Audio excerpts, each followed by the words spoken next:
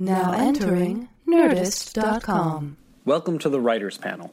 I'm Ben Blacker, the creator and moderator of the podcast. I created the show because I wanted to talk to other writers about the business and process of writing.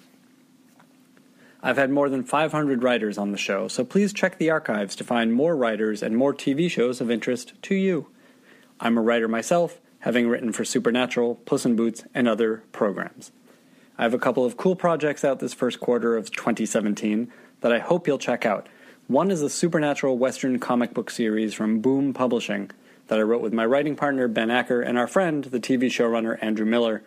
It's beautifully illustrated by Hannah Christensen, and the first issue is available in comic stores and online February 8th. In March comes the first book in a series of young adult novels that Acker and I wrote called Star Wars: Join the Resistance. It takes place just before The Force Awakens and is about a bunch of kids who join the fight against the First Order. But mostly they have adventures, fall in love with each other, and get in trouble. I hope you'll check out both of those projects. We're very proud of how they came out.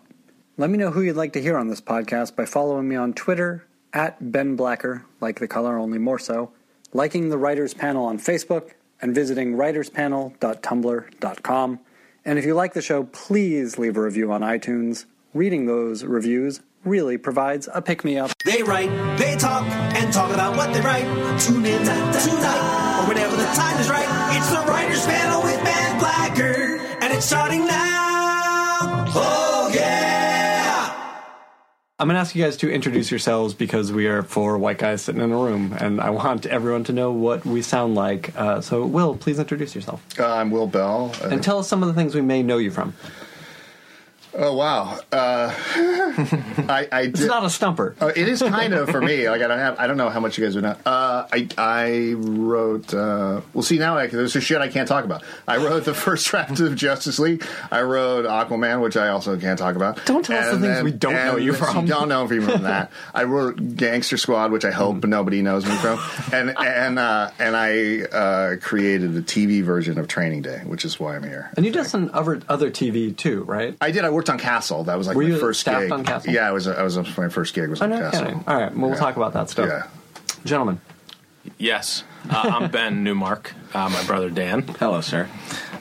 So Dan and I have been writing for a long time, but recently, within a few years ago, started our own production company, Grandma's House Entertainment, and launched our first comedy on IFC called Gigi Does It. Which is the weirdest show on IFC. It is the weirdest, yes. Which is an accomplishment for IFC. Yeah. It's the weirdest show on IFC, awesome. Sure. Exactly. And, currently we are...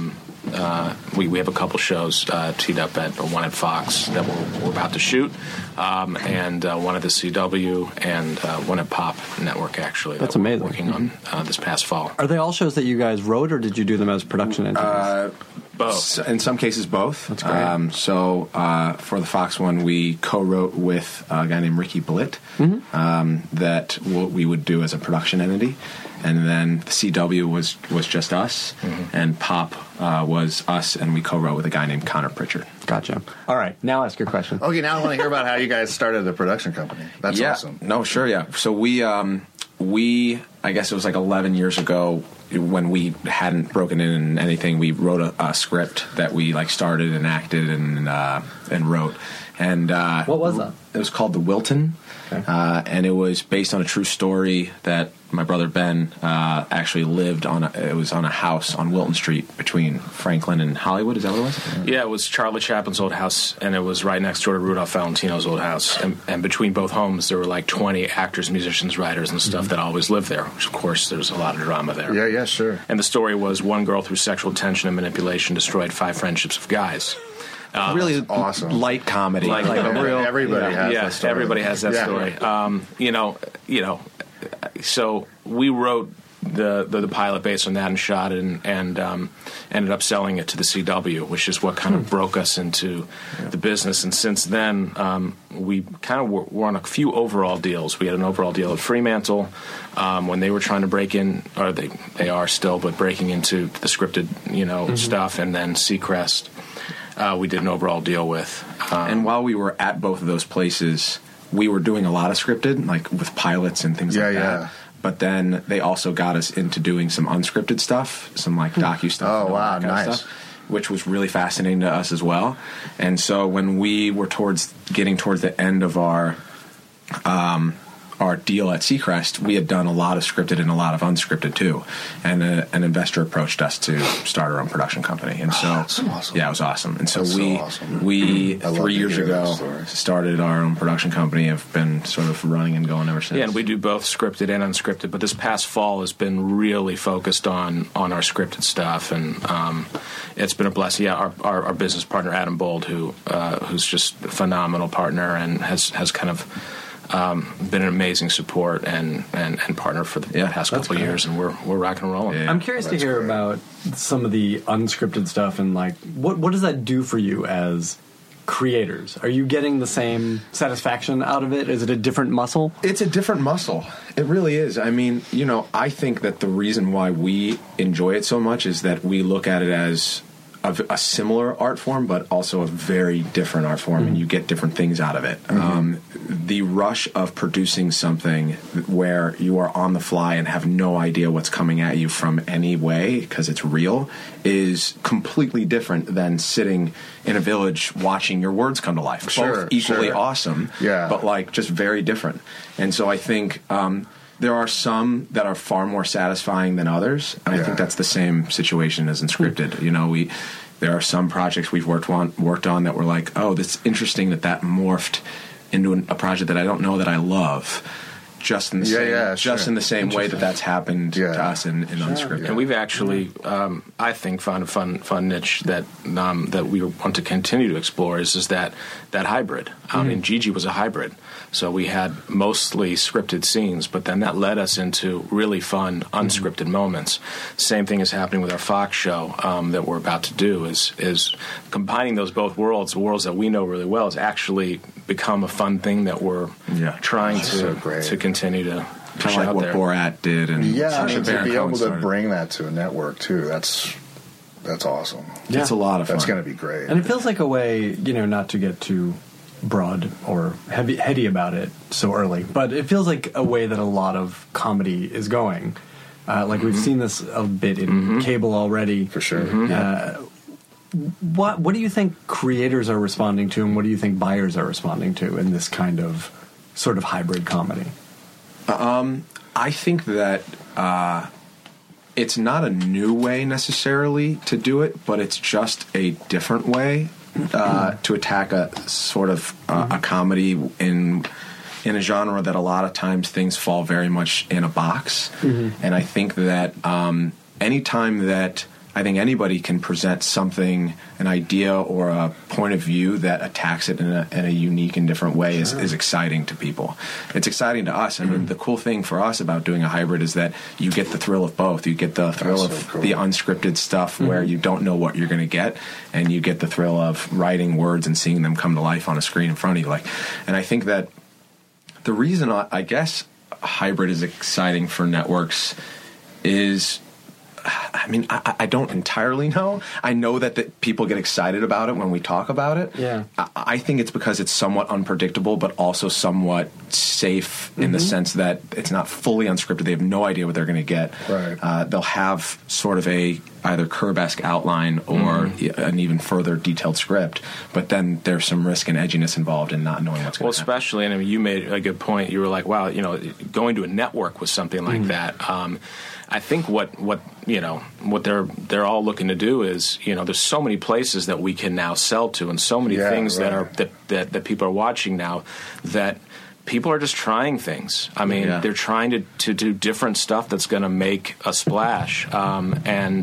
And also the price point, to be honest. I mean, the price point, it's a little bit cheaper than doing full-blown scripted shows. But look at a trend this year with comedy and combining animation and live action. I mean, people are looking to blend genres because it's helping them stand out, and like you said, in a market that it's really difficult to be loud in. So, Son of Zorn and what they're doing in Imaginary Mary and what they're doing, like all of these different genre blending worlds, I think are helping networks go, oh, that could be a way that I could stand out a little bit. Well, and I think, what everyone's looking for is still at base what those shows are, what the hybrid shows are, and what Training Day is, which is something familiar. Training Day is not as cool. No. But hear me out. It's not as edgy Something as that. familiar, but presented in an unexpected Hopefully, way, yeah. right? Yeah, something that yeah. we think we know, Yeah. but maybe we don't. So this was your job in taking this job, right? Is to create an unexpected take on. Yeah, this, I mean, imagine. I looked at it like for me, it was a Trojan horse, right? Because I couldn't. I think if I had gone in with. The truth is that I had a version of this. Like every cop show is a Master Apprentice, right? And I'd had a version of this for a long time, sort of an idea of this guy. It was sort of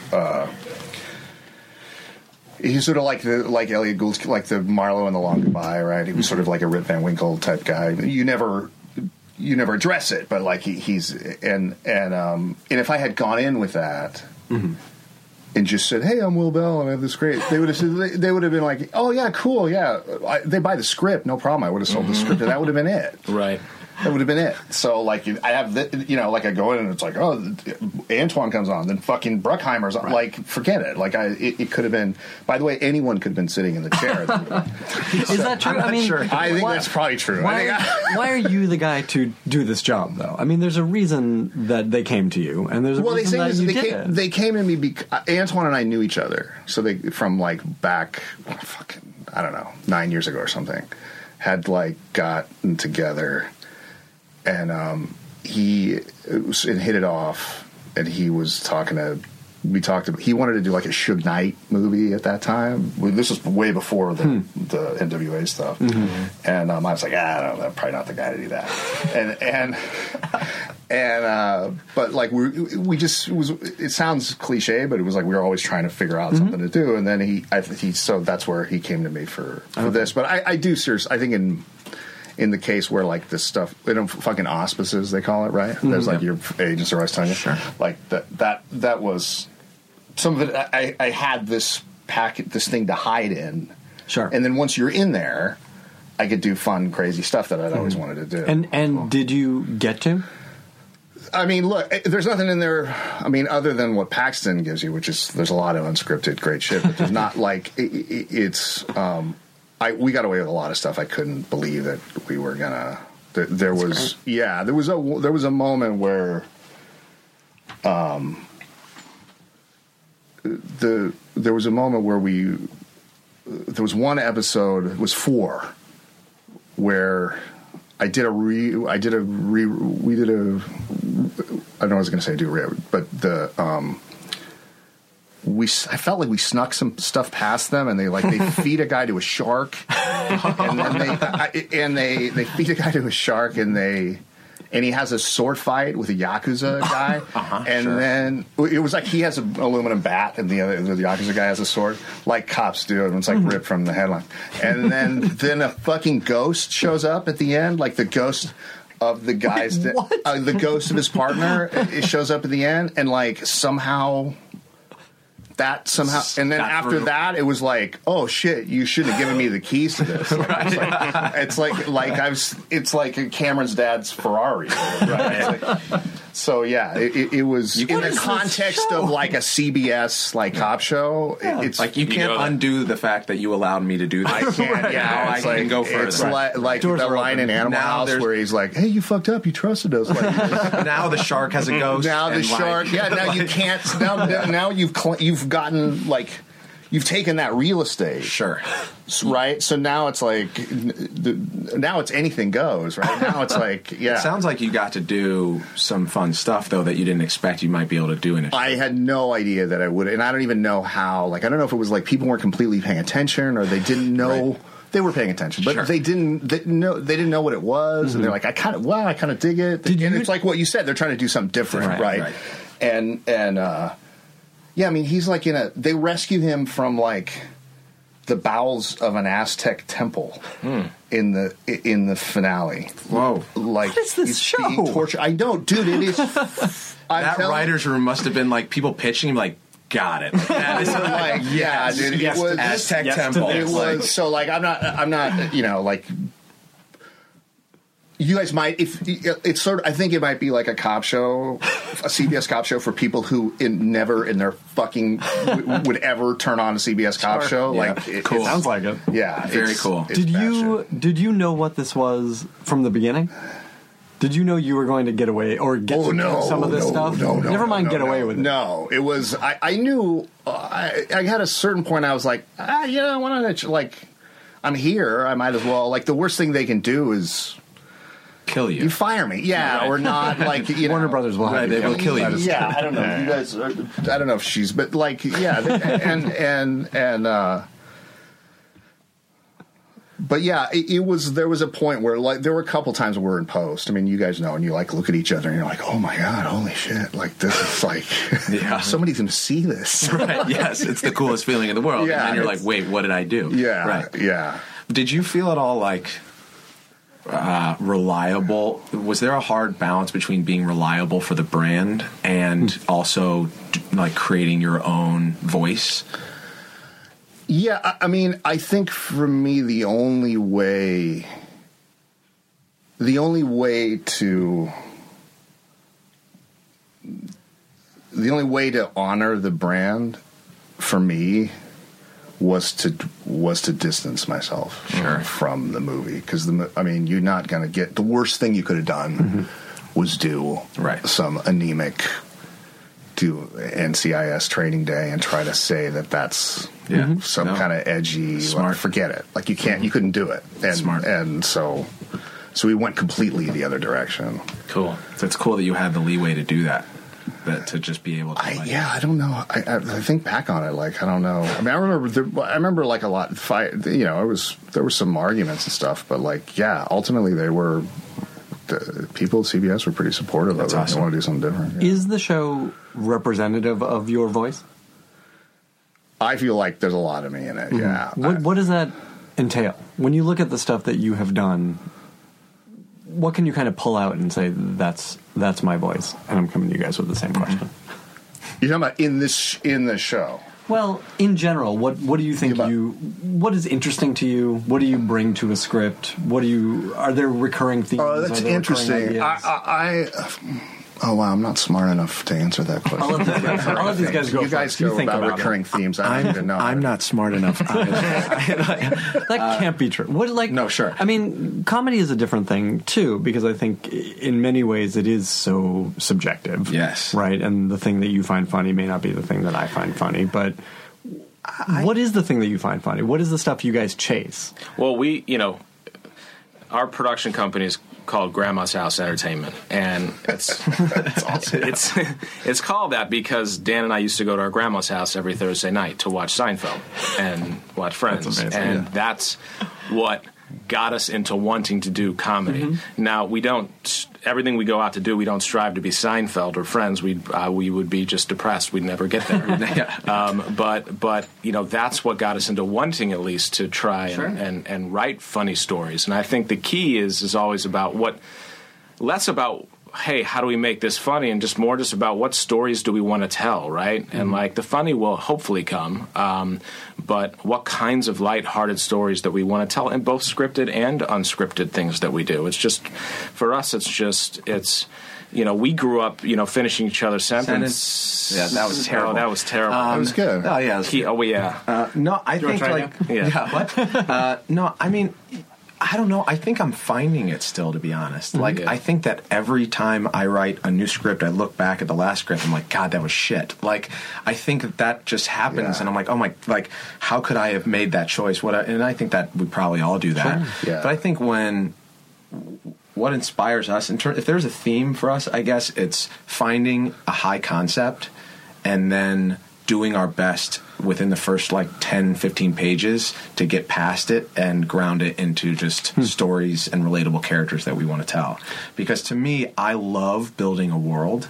Like, I love establishing a world with rules that I can create and whether that means rules as in laws and it's a total fantasy show, or it's rules as in workplace comedy and how do people function in it. Sure. I just love creating new areas and rules for characters to follow, and then from that just breaking it down into, writing based on us and our friends. We also have the benefit where, because it's comedy, I'll tell a joke, and if he doesn't laugh, that's probably a good sign that it's not right. Like, You get that I get that immediate response. reaction, and vice versa.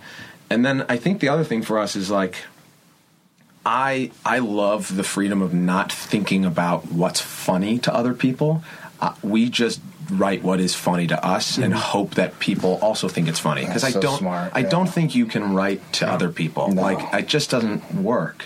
But what is funny to us, we enjoy writing, and then hopefully that then translates. And sometimes, as we know, it does, and sometimes it gets super weird, like Gigi does it. But that is, I mean, that's one of the benefits of working with a writing partner, I think, is like, your first audience is this person, and I work with a partner too, and it's like, I'm writing for him. Yeah. If I can entertain him, and we made the outline together, he knows what's coming, but if I can entertain him, then I'm doing my job. Totally. Which I would imagine, I mean, that has to be part of a writer's room job also, right? That's the first audience for the story, and I'll open this to all of you guys, because you've all had room experience.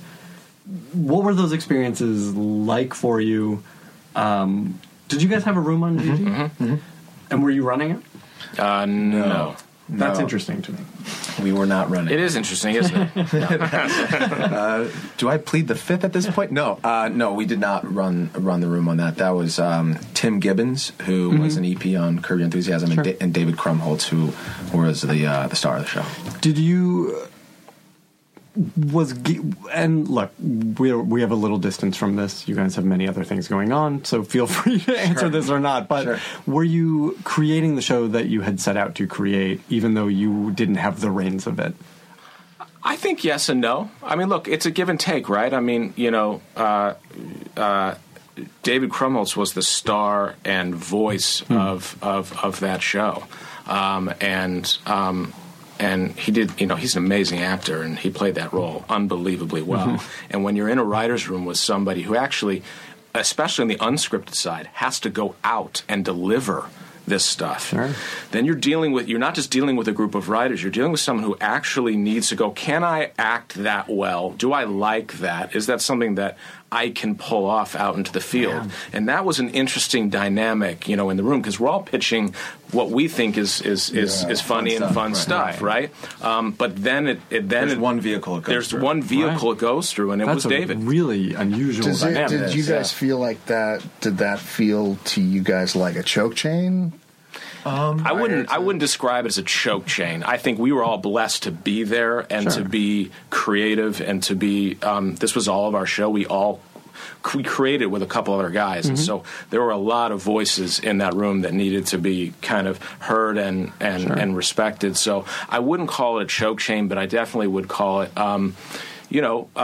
something that most writers' room typically don't need to go through. There's that one level that you typically, and you can correct me if I'm wrong, but in those writers' rooms, when it's just writers and it's not the actor who's also writing, it's just the writers going, does this work, does this not? Is this going I would imagine, though, I mean, it is a different and unusual set of restrictions, but it's also sort of an opportunity to 100%. Have that immediate sort of knowledge if this is going to work. I'm doing this or I'm not doing this. The target becomes very clear. It is.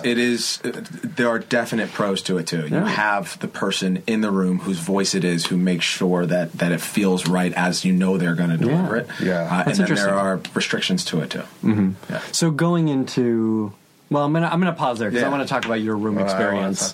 I want to hear about this. Mine's more, I don't know, what do you call it? Prosaic, right? It's just like it's. I think, say on Castle, you had sort of a typical room experience. Yeah, it's funny. On Castle, it was my first job, like my first straight job, right? And I was coming out of a very different world, and how did they find you? What had you been doing before? The guy, I was a cop. I was a cop for like 10 years. Okay. Where? Here. No way. Yeah, and I was a cop in South Central. It was like a fucking homicide detective, and I got this. So when I said, why were you the guy that they hired? right. Yeah. We found it. So that, I think we got to that. Like at a certain point, I never know like how much of that, like at a certain point, like. Sure, it becomes backstory. Yeah, but, right. It's backstory. But still, like, but that's where backstory? they found. Yeah. So this guy Barry Schindel, who co-runs training day with me. Like, sort of, we found each other, and he was like, "Hey, I'm going to go run the show Castle. You wanted to come, you know?" And Okay. met my wife there. Met, you know, yeah. But I was at Castle. I was like a weird, like it was like these guys who come out of the Peace Corps and then they come back and they can't like handle how much shit you're throwing away at McDonald's. Like like I came directly from like turn my shit into my locker in South Central Los Angeles and came into Castle. I knew this TV right, and I was like, And what season was Castle? one. It was I didn't realize it was that. one, and in fact, I had not seen the pilot. I had not read the pilot. I didn't know anything. I just trusted Barry. This dude's, you know. How did you listen? This is very instructive to listeners who are maybe not in the industry and who want to be in it and are in a whole other industry. How did you even meet Barry? How did you get connected? So I wrote a book. Okay. And I wrote a book called LA Rex that was like, you know, it's like a legit thing. And then Scott Rudin optioned the book, and then he's like, "Hey, you got to write the screenplay." And I was like, "I can't write the screenplay, dude. I don't know. I got this other job, and I don't know how to do it." And I think they thought that maybe he thought I was. Oh, he's just playing coy. And I was like, no, really, I don't know how to fucking do it. And then, oh, no, it has to be you. It has to be you. And, you know, he's like... It's kind of awesome that he said that, though. He's such... Yeah. crazy. Yeah. I mean, everybody knows. He's a dick. Everyone knows. And then... But I learned a lot from him. So I went to the writer's store when it used to be on in Westwood. And I was like, hey, I got to get I got to figure out this thing. And I must have seen how many guys do they walk in there and be like, I want to write a screenplay. What should I write? I was that guy. Looking for the Idiot's Guide to... Well, yeah, speaking of idiot, so I went to like the one that no one uses. There's like, everyone uses Final Draft, but there's like this other one that like, there's like Movie Magic. Do you remember that? Right. So I got Movie Magic. And so later when you turn it in, they're like, I don't know what format is this. Right, I can't read this. And you Wait, had you seen a screenplay? Did you know what it was I'll tell you when I had seen like? one. I had seen one because someone got me the illustrated screenplay for Raiders of the Lost Ark when I was like 13. And the illustrations were the storyboards. So read almost like a comic book. And I remember thinking it was so bitching because there's a guy with a mechanical arm in the storyboards. That's right. I remember that. One of the guys had, one of the dudes. And so I knew how to do that. But then when I got going, I was like, and it's a 300-page novel you're turning into. And by the way, no fucking perspective on anything that's good or not in the novel. I'd just written the fucking novel, right? And so I'm like, well, this is never all going to fit. So I was like, great self-awareness. I figured out, I was like, this shit is not going to, I'm just going to have to figure out a way to fix. So like, I instead of editing, which is what I should have done, I figured out that there was a function where you could move the dialogue from this to this. Awesome. And I was like, oh, that's cool. It's left to right.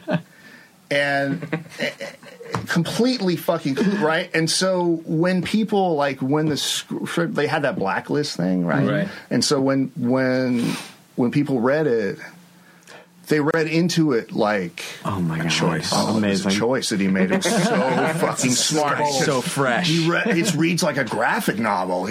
Yeah, so that shit had happened, and then that's insane. Barry and I wrote a pilot together that didn't go anywhere, but then he got this gig, and then So I fucking quit the job, and that's like that's a pension and lifetime medical. Like that's a socialist paradise, right? Unless you fucking commit a felony, they can't fire you. It's like wow. It's a tough job, but I mean in a sense, like there's stability. Sure. And I'm like, I was older. I was like almost 40. Right. And I was like, I'm gonna do this. And so and I'm in my like duplex, and it was actually not far from here. It's right on like Spalding and Melrose. And I was newly divorced. I got my kid, and they send the disc. No download. They didn't download now. So they send the disc for the pilot of Castle. And I almost cried. I was like, this is fucking awful. Oh. What have I done?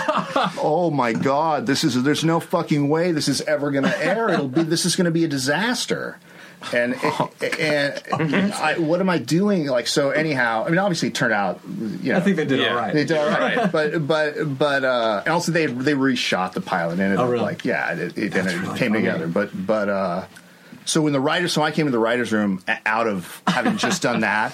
And I was like, "Oh, you fucking people!" Like I just couldn't, like Jack Nicholson and Few Good Men. Like I just can't. I was like that guy. Oh my god! So my experience in the writers' room was that I was not to participate in for the first. Super helpful. Super helpful. Yeah, I don't think. But were you were there through the first season? 3 seasons. So then eventually, clearly you found your way. I found a way. Yeah, I found a way. I think this is very instructive to people. Like, let's go back and talk about what not to do. No, when you're were you driven? Why were you driven to write this novel, and how did you find the time? Oh well, I mean, there's some of it. Some of this, some of it is like I've wanted to do it since I was like 13, right? I mean, you guys know, right? Yeah. You just know. You're like, oh, I gotta do this. I gotta do it, and I'm sure people listening are like, this is it. I got it. It's this or bust. And but not everyone acts on that, and you did. Yeah, I mean, I did, and I knew that I had, but I also knew that I wanted to do something. I wanted to be a cop. Like I'd always wanted to try that too. Sure. And I got into it and loved doing it. And I started out writing like a memoir, and but I was working in like South Central, like in the 90s, right? And like, I mean, we weren't Alonzo Harris, but like people would go to prison if I wrote it as like a nonfiction thing. Like you can't, right? And so I'm like, oh, I'll just make it this crazy novel. And then. Fuck, I don't want. How long is this? So anyhow, it's interesting. Well, okay. So at the time, I was married at the time, and to a woman who actually is in the business. I was married to a woman who was a really talented writer, and I met who I never would have. I met a guy at a party who said. I don't know, let's call him John Smith. So I met John Smith at a party. I think I know him. Yeah, right? That. And he's like, I was talking some story, right? I was telling some cop story. And he's like, I'm a publisher and I'm looking for... and well, I was like, well, shit, you know what? I actually have this manuscript that I just like... I don't know, I was going to show to my sister or whatever. Like, I don't know how to... And I sent it to him. And he's like, oh, yeah, I want to publish it. And I'm like, oh, my God, that's amazing. Then you go to the place, and it's like a place in Santa Monica where he's like publishing like poker, how two books. Right. Oh, this isn't quite what I had in mind. And some like he was starting to get into some movie shit and like segueing into like he was starting to sort of he was talking to producers and stuff, and it was sort of getting away from me. And I still didn't, it was, and Interesting.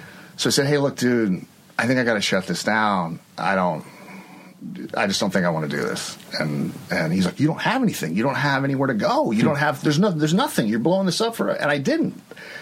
And I was like, look, at the very least, like I need an agent. Because otherwise, I mean, I know enough to know that. So he hooks me up with a friend of his who's an agent, who ends now my book agent. Wow. Hey, this is this is so and so. I'm like, hey, like, so he's like, so John Smith told me to call you and tell me what tell you what a great guy he is, and you should. I was like, okay, now you've done that, right.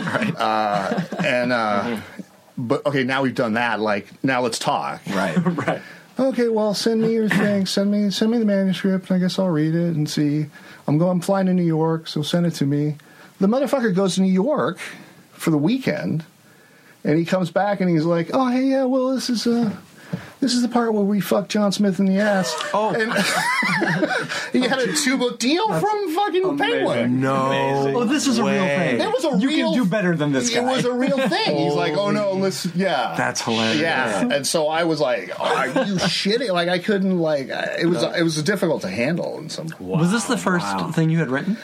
No, I wrote a terrible novel when I was in college that I couldn't get any. So I wrote a whole novel. I'm always telling my son that. I was like, I wrote a 300-page turd. You do that practice novel, though. You do the practice version. You do the practice version of everything. Yeah, it's just about hammering it, hammering the same thing. And then but through the relationships, I sort of in a weird, convoluted way found my way. That's wild. And I traded on it for sure. Like I traded on the cop thing. Oh my god! Oh yeah. No, listen. I got this. I have this authentic, shit.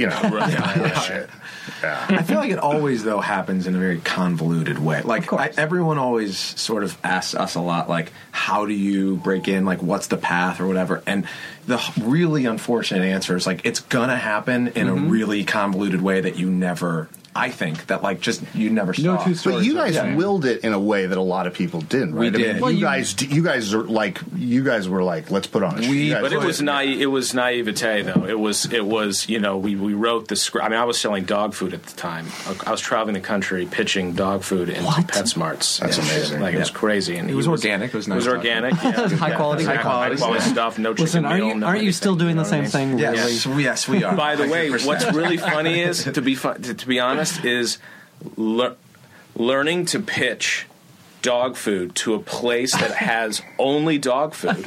You have to come in with something new and different, whatever. And so when we go into networks, we're pitching selling TV. Dog food. No, we're pitching TV to a place that only does TV.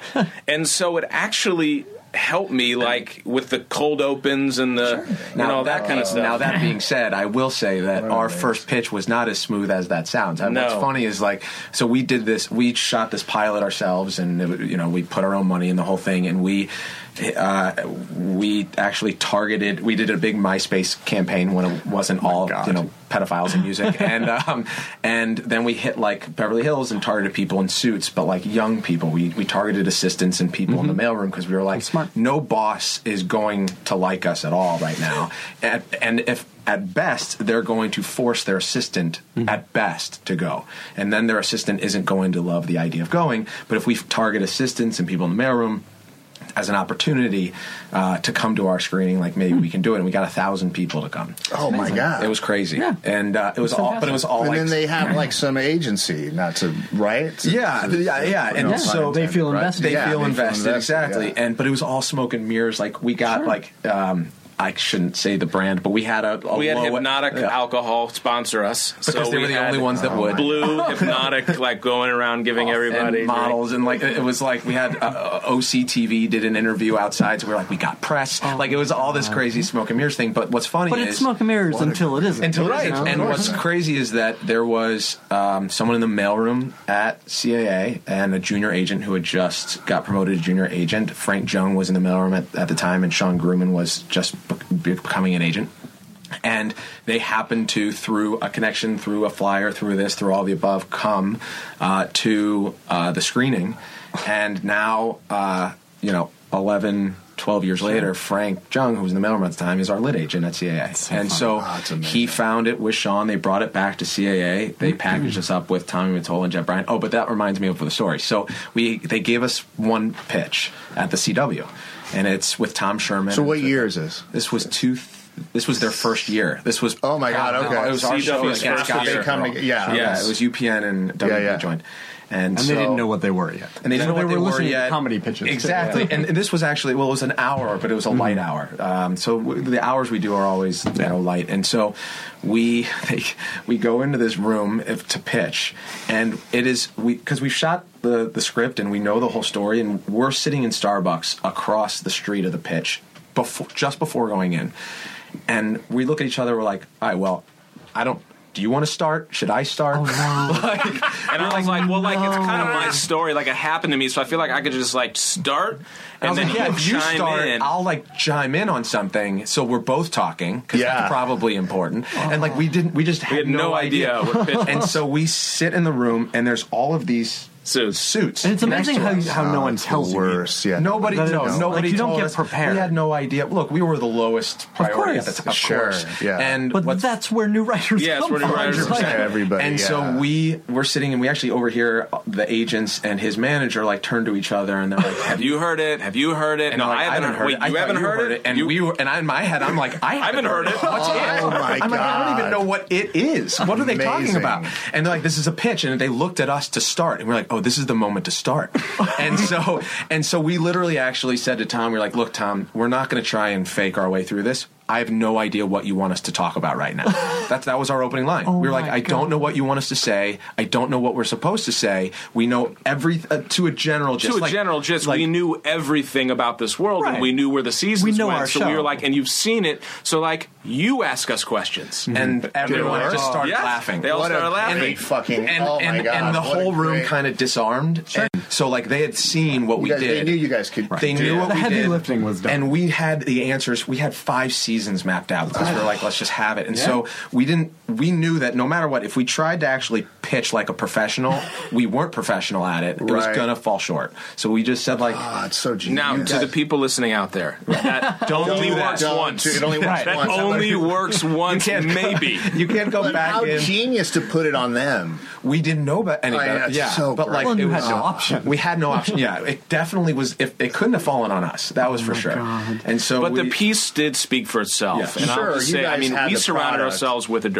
Lee Tullen Krieger, who's now blown up to do amazing big films, was the director of it. We had amazing actors in it. Chris D'Elia, who obviously we all know had a small role in it and Paul blew James, up. Paul like all James at the time did Greek and now onto the Path, and Marshall Allman, Yeah, True it's like- Blood, and but Prison everyone Break. Like lived together we all and just- lived together, and everybody was there, and they all said, "We'll do it." And so that kind of Yeah. that really spoke for itself. So when we walked into that room, it was they like laughed, you guys but asked. they also they were like, we get it because we've seen it, so let's go along with this fun ride. Absolutely. And, Oh, wow, and that's then awesome.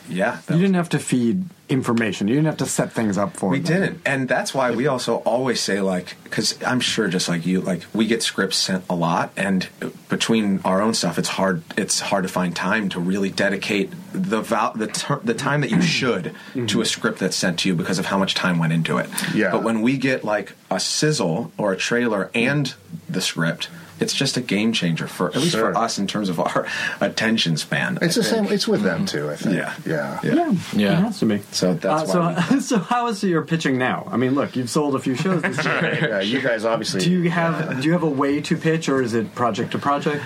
Well, we started off as actors, and so we also and still do some acting in our own projects. And so when we approach any script, but also pitching, we look at it as a performance. Like so, Which we it is. yeah, I and think so that's a smart way to look at it. yeah, and we write out everything to a T like a script. I'm sure, like so you do. yeah. And Do you as well?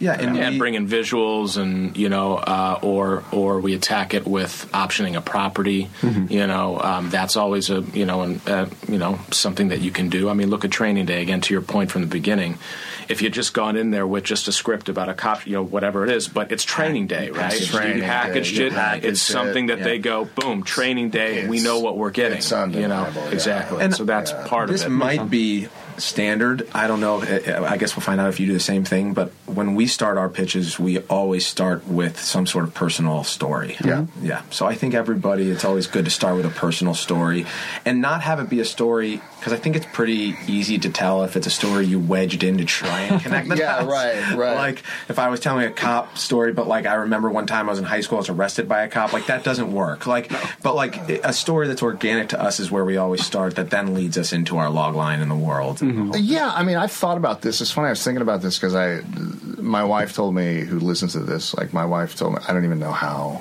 to do a podcast. I shit you not. He still doesn't know what a podcast is. I know You're what doing it is, one right but now. I don't get it. Like I know it's like a When do thing. we She start listens the to it in her podcast? car. Like she listens to the serial. He walked in here with a rotary phone. I should have, yeah. But she's like, hey, yeah, there's people are going to be. It's for like people who want to be writers and want to be in the industry or whatever. Like, lie. No one is going to check. No one fucking. It's not like anybody called the LAPD and said, "Was he really?" Right. That could have fucking lied. That could have made up anything. Absolutely. You know what I mean? Like, I don't know. What's her name? Was a stripper, right? Like. Yeah. Like I mean, which is like you have a hustle like that. Yeah. Do some like bullshit. Right. There's nothing like I had guys come in on. I'm sure you guys have had guys. I had guys come in to meet on to staff. They were telling stories that were patently horseshit.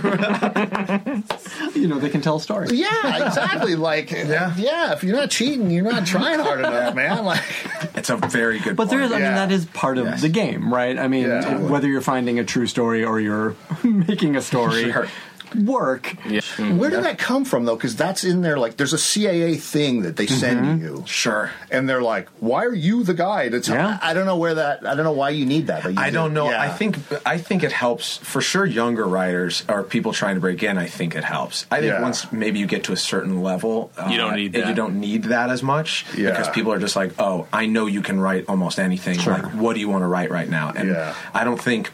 At least for Ben and I, we're not there, so we always still tie it to a story. Well, I think it's also in part, to keep the pitch and therefore the writer and the story grounded. Yes. I mean, I think there are a lot of writers who are not like you guys, who are antisocial weirdos, who would go into a room and start telling this story, and it would be very hard to follow. Yes. Whereas if you can ground it with something personal, or if you can bring it to something relatable right off the bat. Well, the network always says, I'm sure, like, everything has been pitched. Not everything, but almost everything has been pitched. So it's like, okay, well, we've done the love story about X, Y, and Z 8 million times, but we're going to buy this from this writer because of his take, his personal experience, or his or her, whatever it is, breakup or whatever it is, right? And that's what will that's why that gets bought and not the next relationship comedy that comes in,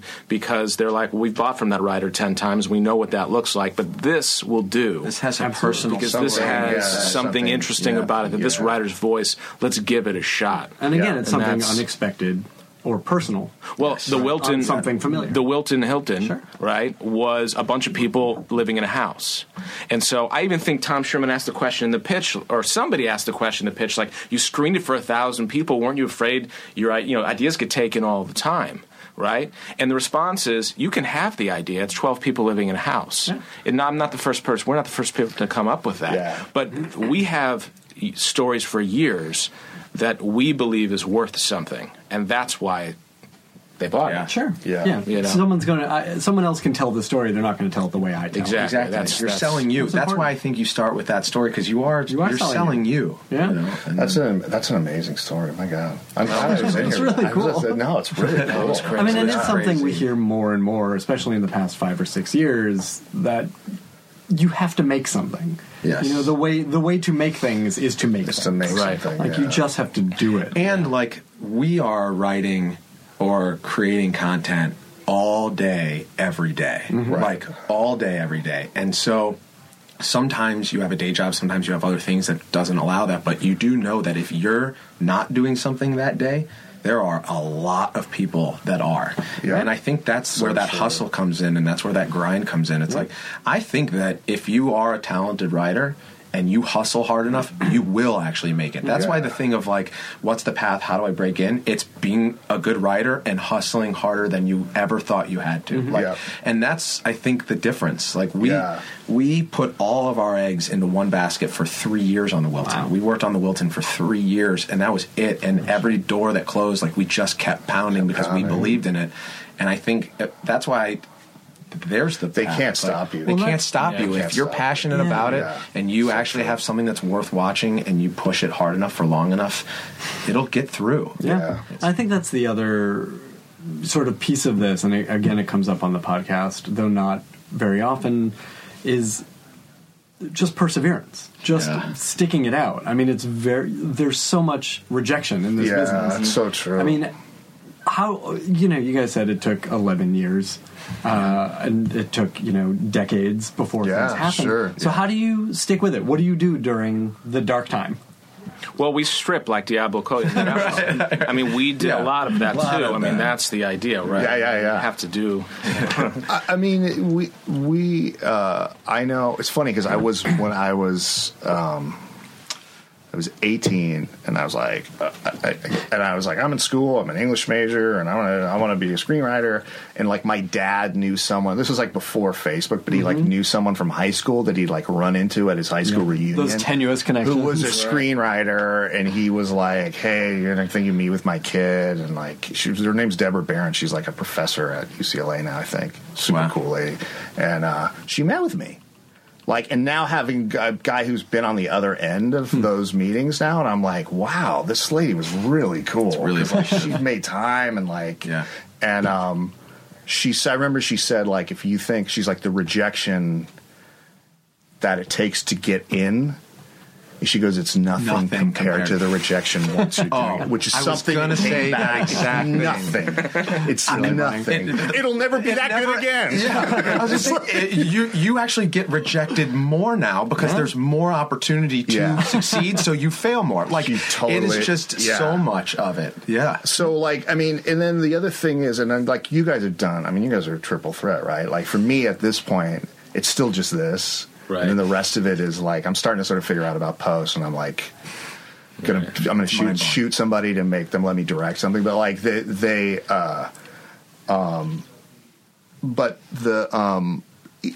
what you guys are doing right now at home at Starbucks or whatever, like.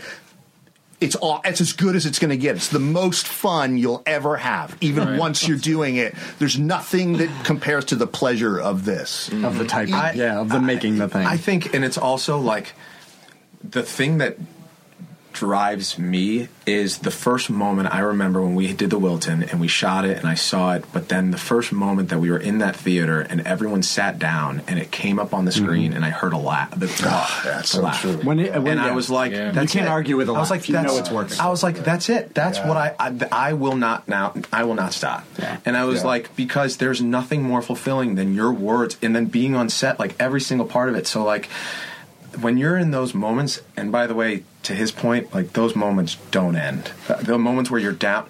I mean, we're on the verge of waiting to hear back on a couple pilots that we have put blood, sweat, and tears in, and your heart is in. You can't write if your heart's not in it. And like, if it gets rejected, it's going to be crushing. It like, always it just hurts. Will. Yeah. And so I think that, unfortunately, that feeling where you feel like, how do I get to that next step, and how do I get? It just never ends. It's just but for the people still trying to get that first break in, and as far as just on the idea of perseverance, we always tell, and we speak to students all the time, and we always tell students, if you have a mental timeline of when you need to make it, don't come out here. Yeah. It's just go to Paris and live and spend that money that you saved all summer and go on a 2-week trip to Paris and then go do something else, because there's no such thing. It is the marathon, and when you hit your stride is I wish it was up to By the way, and the other thing is like now we all know guys who've like made it, made a bad movie. And then, been on their ass, then they have to go all over again. They have to build it up like it's 100%. Like Chutes and Ladders, right? We know guys who went for the cookie when you're almost there and they're all the way back. Yeah. The one thing that I think helped us during those times is that we had a job, whatever it was, that was in the industry that made it feel like, at least in some capacity, I was progressing.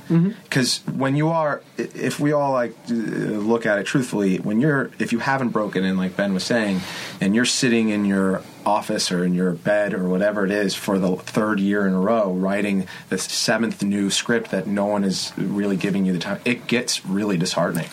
So you have to be able to point to something and go, I'm progressing, I'm advancing. And that's why for us, we got jobs in the industry, even though it wasn't 100% maybe at times what we wanted to do, because we were progressing. You get the assistant job, the PA job, even if it's on something that is in the genre you don't want to be doing, at least you can point to something and go, I'm making connections, I'm moving forward. Closer than I was. And I'm closer than I was. And what's amazing is 9 or 10 years later, there are people that we met on jobs that we didn't necessarily love doing who are now the head of execs at X, Y, and Z, and it lined up 10 years later. It was a marathon to get to that 10 years later, but now that's where, like, it starts clicking. Yeah, definitely. Like the assistant job is, and I didn't do it. I had that cat have weird other way, but my wife did the assistant thing. You know, she was the mailroom at CAA, and then you know, I have guys. I mean, there's guys in our first 13. There are 2 guys. One was my assistant, and the other was the writer's assistant. Who they did 12 together. They were like, you know, you could see that they had it. You know what I mean? Yeah. And they'd put in the time.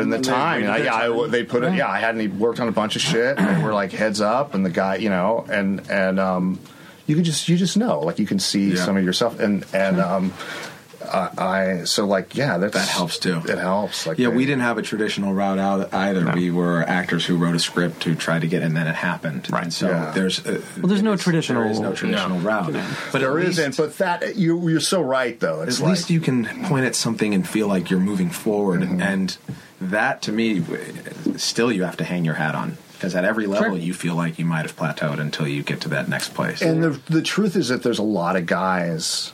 I say guys. There are a lot of people who, when you really like put them under the hot lights, they don't want to put that work in. Mm-hmm. They really don't.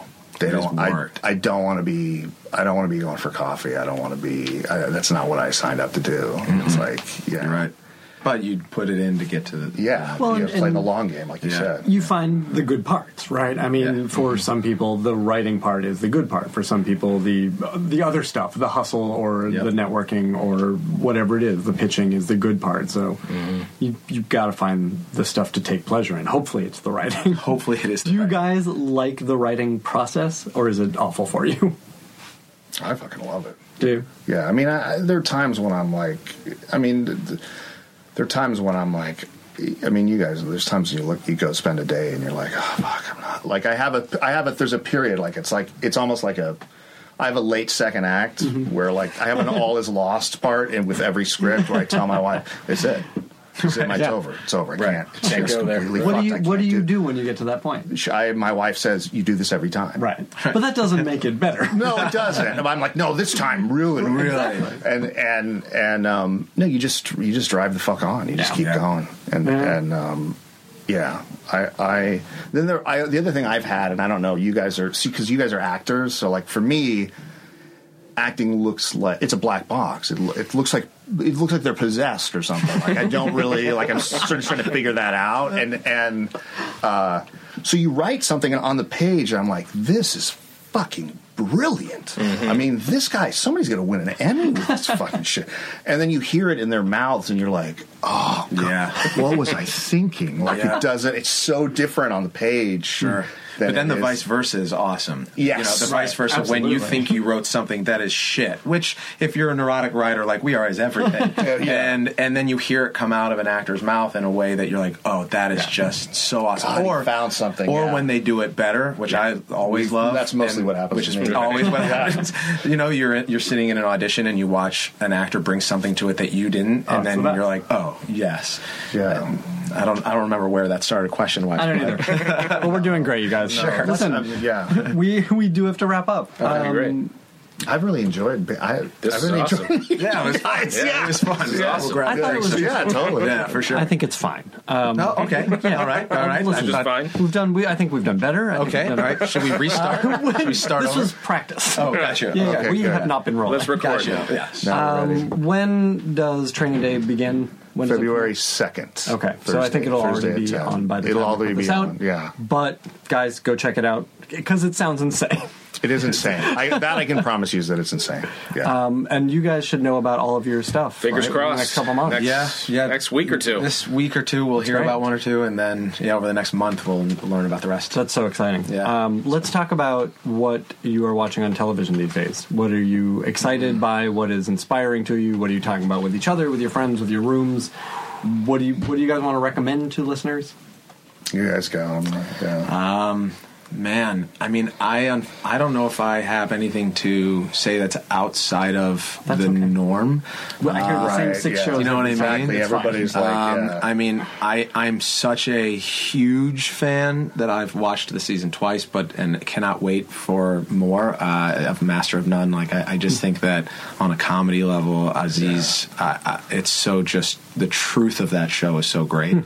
But that's kind of a dated reference in terms of the new hard season's thing coming out, I think. Yeah, the new season's coming out, so I'm excited about that. The hard thing is that I don't watch TV for long periods of time, and then I'll binge watch a lot Yep. because finding Which time. I think is what everyone does. You like now. Stranger Things. Oh, I mean, Jesus I watched Christ. Stranger Things in one day. Yeah, I mean, I did too. I feel like we all did. yeah, I woke up at 9, hungover, saw the first episode, was like, I feel alive now, and then 10 hours later, I feel like I was like, what just happened? I was the same way, and I was like, I trying to remember what episode it was where I had that reaction where I was like, you motherfuckers. Yeah, like, I'm in for the day now. Yeah. What's Postmates up to? Like, Stranger Things. I just binge watched Westworld, which I thought was just in terms of, like we were saying, building a world. Because currently one of the pilots we're writing is in a fantasy world. Yeah. So seeing how they established the rules, whether you love that show or not, it's worth watching to watch how to build out the rules of a fantasy. For sure. That is a very fascinating show. I loved it, but I just think either way, there's a lesson to be learned in that There's show. definitely things to be impressed by. Yeah. That one, for sure. On Fantasy Worlds, I'm really enjoying Nick's storyline on The Bachelor. That is just, Who's gonna get the guys, rose? it's good storytelling. I'm just throwing it out there. Sure. I binge watch with my wife. Yeah, I get it. I'm sorry. Anything else? I like I get everything from otherwise I'd be like watching fucking KDOC, but I'd be like watching fucking Rockford or some shit. You don't know how the remote works, do you? I do. No, I do. right. I know I can do the DV. I can do it. But she turned me on a Catastrophe. That's Somebody supposed to be just great. was like, you need to watch. Oh, you haven't seen it? I haven't seen No. any of it. Oh, it's Yeah. whatever you do. There's 2 seasons. And they're only Yesterday, 6 somebody episodes. told me to block out an entire day and watch it. I was like, I will do that. That's Especially like It's Carrie 3 Fisher hours. and everything. Like, Wow. Carrie Fisher. Yeah, don't get me But started. it's maybe the funniest comedy. Wow. And it's also Because a lot of these guys- comedies yeah. are not so funny. sure. They're also Okay. guys Fair. like Fair. you, they're like guys like you guys where I'm like, there's a part of me that like when I hear about guys who can be in front and behind, like I'm like, fuck you. Like, I can't. You were able to Just no, have to have it all. That's huh? supposed to be for us. Like, They're directing them too. It's Yeah. frustrating. Okay. No, I will definitely be watching. yeah, That's check worth it it. out. It's great. Thank you so much for being here. Thank I you. appreciate it. Will you you come for back and having talk sometime? I feel like course. we scratched the surface. Yeah, That'd be good. Great. I love that. Good. Thank Say you. that to all the girls. I do. Now leaving Nerdist.com.